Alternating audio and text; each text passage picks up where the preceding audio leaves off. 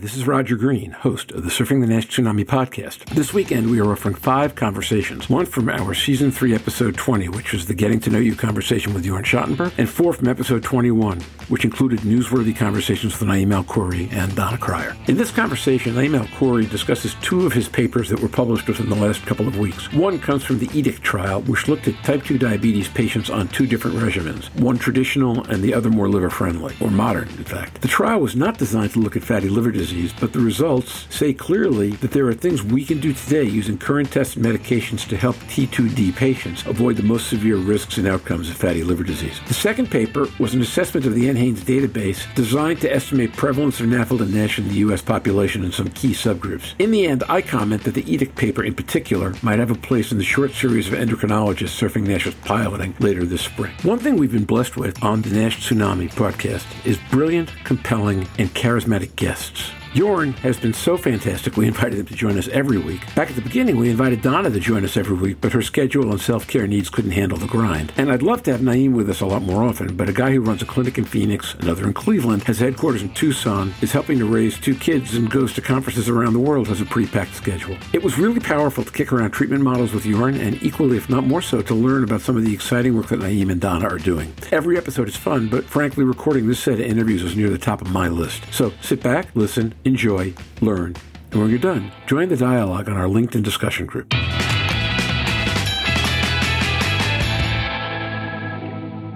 Naim Alkhouri.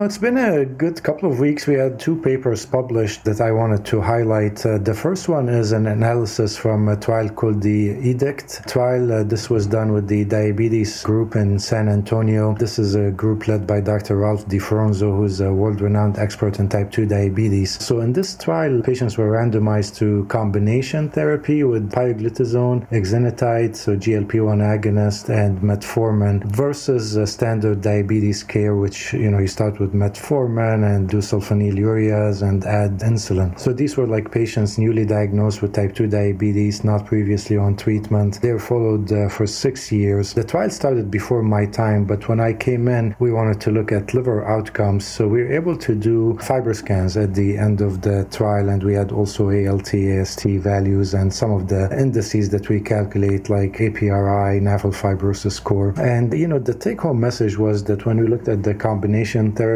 again, pioglitazone, exenatide, and metformin versus standard of care, that at the end of the follow-up 6 years, we had less steatosis based on the CAP score from FibroScan. So standard of care was about 69% with evidence of moderate to severe steatosis versus half of that, about 31% in the triple combination therapy group. So less NAFLD. And then when we looked at also liver stiffness, looking at fibrosis, we had less F3, F4 fibrosis in the combination group. That was 7% versus 26% in the conventional therapy group. So encouraging results. I think the message I would take from this is that if you're managing type 2 diabetes, that you need to start aggressive at the beginning, get diabetes under control, and down the line, this is going to help your fatty liver disease and hopefully also prevent progression to advanced fibrosis. So I'm happy to be part of this work. I mean, obviously the study has some limitations because we couldn't do liver biopsies or more fancy MRIs. We didn't have baseline measurements, so maybe there was some imbalance between the 2 groups at baseline. But I'm happy that we're able to implement this at the end of follow-up in this important trial. It strikes me that the scale of difference is such that while, for all the reasons you say, I'm not sure you'd want to bank on those exact numbers being right. When you talk about fundamentally a third of the population and half the patients do better in terms of NAFLD, and a sixth of patients and half the cases do better in terms of fibrosis, F3, F4, those are huge numbers. Yeah, the way I think about diabetes medicines, there are, the good ones for fatty liver and the bad ones. And if you think about the combination we use that has pioglitazone, which is known to reduce steatosis and improve NASH and potentially an impact on fibrosis in diabetics. And we had a GLP-1 agonist, and we have very promising data on NASH resolution with the semaglutide. Whereas, in the conventional therapy group, we're using really medicines that don't help fatty liver disease. So you have metformin heparin, which is neutral. You have sulfonylureas that can make it worse. You have insulin that will make you also gain weight and can worsen fatty liver disease. So,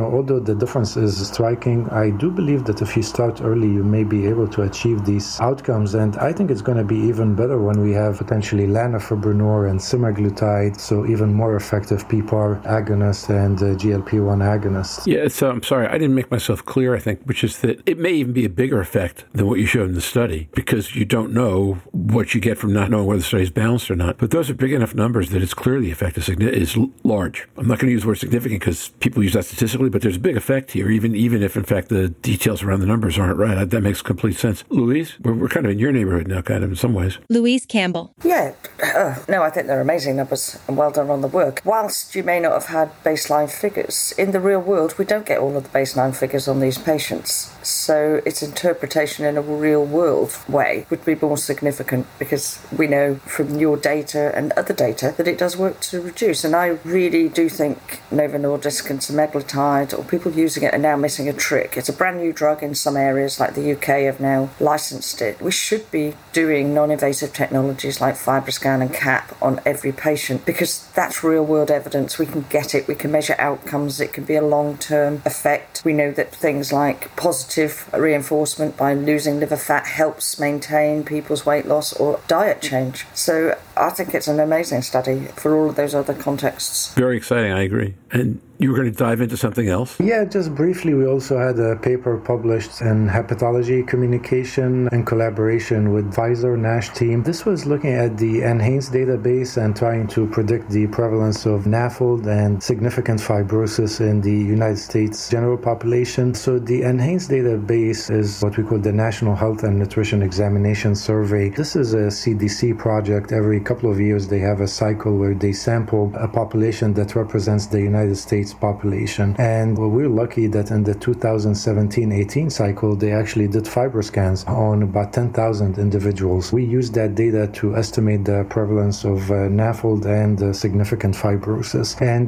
there are, similar papers, but we really optimized the cutoffs here. We used the cutoffs from the EDOS paper. We looked at cutoffs that maximize sensitivity, specificity. We looked at the UDEN index that is a balanced cutoff for sensitivity and specificity to provide more range instead of just absolute numbers. But what we found was consistent with previous studies that relied on ultrasound ALT to estimate the prevalence of NAFLD. So in our paper, we found that NAFLD based on the CAP score, and we used a cutoff of 302 decibels per meter. The prevalence was at 25%, consistent with previous studies. But more importantly, we found evidence for F2, F4 fibrosis, so significant fibrosis, in 4.4% of the general population. So this is significant, and this is really the patient population that will likely develop cirrhosis and liver-related outcomes. And then we did a deeper dive in patients with type 2 diabetes, and we found NAFLD in 54%, and more importantly, 18% had significant fibrosis. So I think this confirms the previous data on the prevalence of NAFLD. I think we're adding some new data on the prevalence of significant fibrosis, and we're highlighting the disease burden in patients with type 2 diabetes. We're doing more work with the NHANES database. We are very happy that we have FibroScan measurements. We're looking at other scores, including the AGILE-4 score, for example, to estimate the burden of NAFLD cirrhosis. I'll be presenting some of these data at DDW. We have some data for EASL also looking at the AGILE-3+ score in the NHANES database. So I think this is really good because, again, it's done in a systematic way, and we have direct measurements of liver fat and fibrosis as opposed to just relying on liver enzymes and some of the indices like FIB4 index. Can I ask you, did you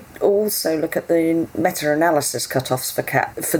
Just that they use a 248, a 260, and a 283 or something, just off the top of my head, because that's the sort of people I tend to use the meta-analysis because I use people who just come in and want to know their liver health. But I see more diabetes in the lower levels, in the sort of the 260, 285 range rather than really high. And I just wondered, because it's a real-world population that the NHANES is looking at, whether or not you can pick up people with different disease profiles at lower ranges, because obviously the meta-analysis is all CAPs. We actually looked at it, and if you use the 248 for CAP, you end up with about 50% with evidence of suspected NAFLD. So that's why we use different cutoffs, and I feel like 248 was probably set a little bit too low. I mean, it's a balance, and obviously when you tell someone you have fatty liver disease, some patients will not even care and do anything we tell them to do, but some other people will take it to heart and think that they have very significant liver disease, and maybe sometimes we're, over-calling it a disease. It's a risk factor, definitely, for developing liver disease down the line. So I think 248, you end up with a lot of people that are at suspected NAFLD. And I know that some of them will actually have significant disease, but I think we should probably be in the 280 range, if not 300. Again, it depends on what you're trying to do, but we wanted to kind of provide a balanced approach and provide more confidence when we call it NAFLD, that it is true NAFLD. But if you're trying to have a good test with very high sensitivity and not miss anyone, you can definitely use lower cutoffs. Those two papers together kind of feel a little bit like a pincer movement, in that one speaks to the scope of the issue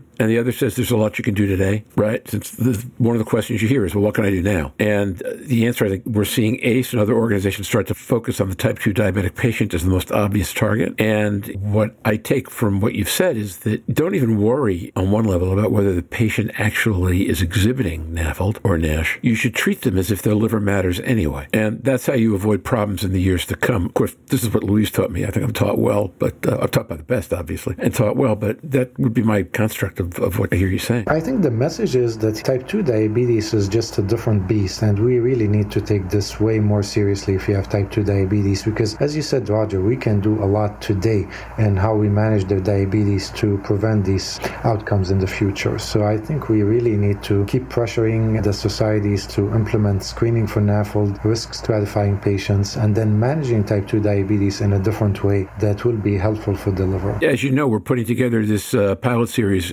for targeted endocrinologists, and episode 3 is So What Can You Do Now? And somehow strikes me that this paper belongs in that episode. And now, back to Roger.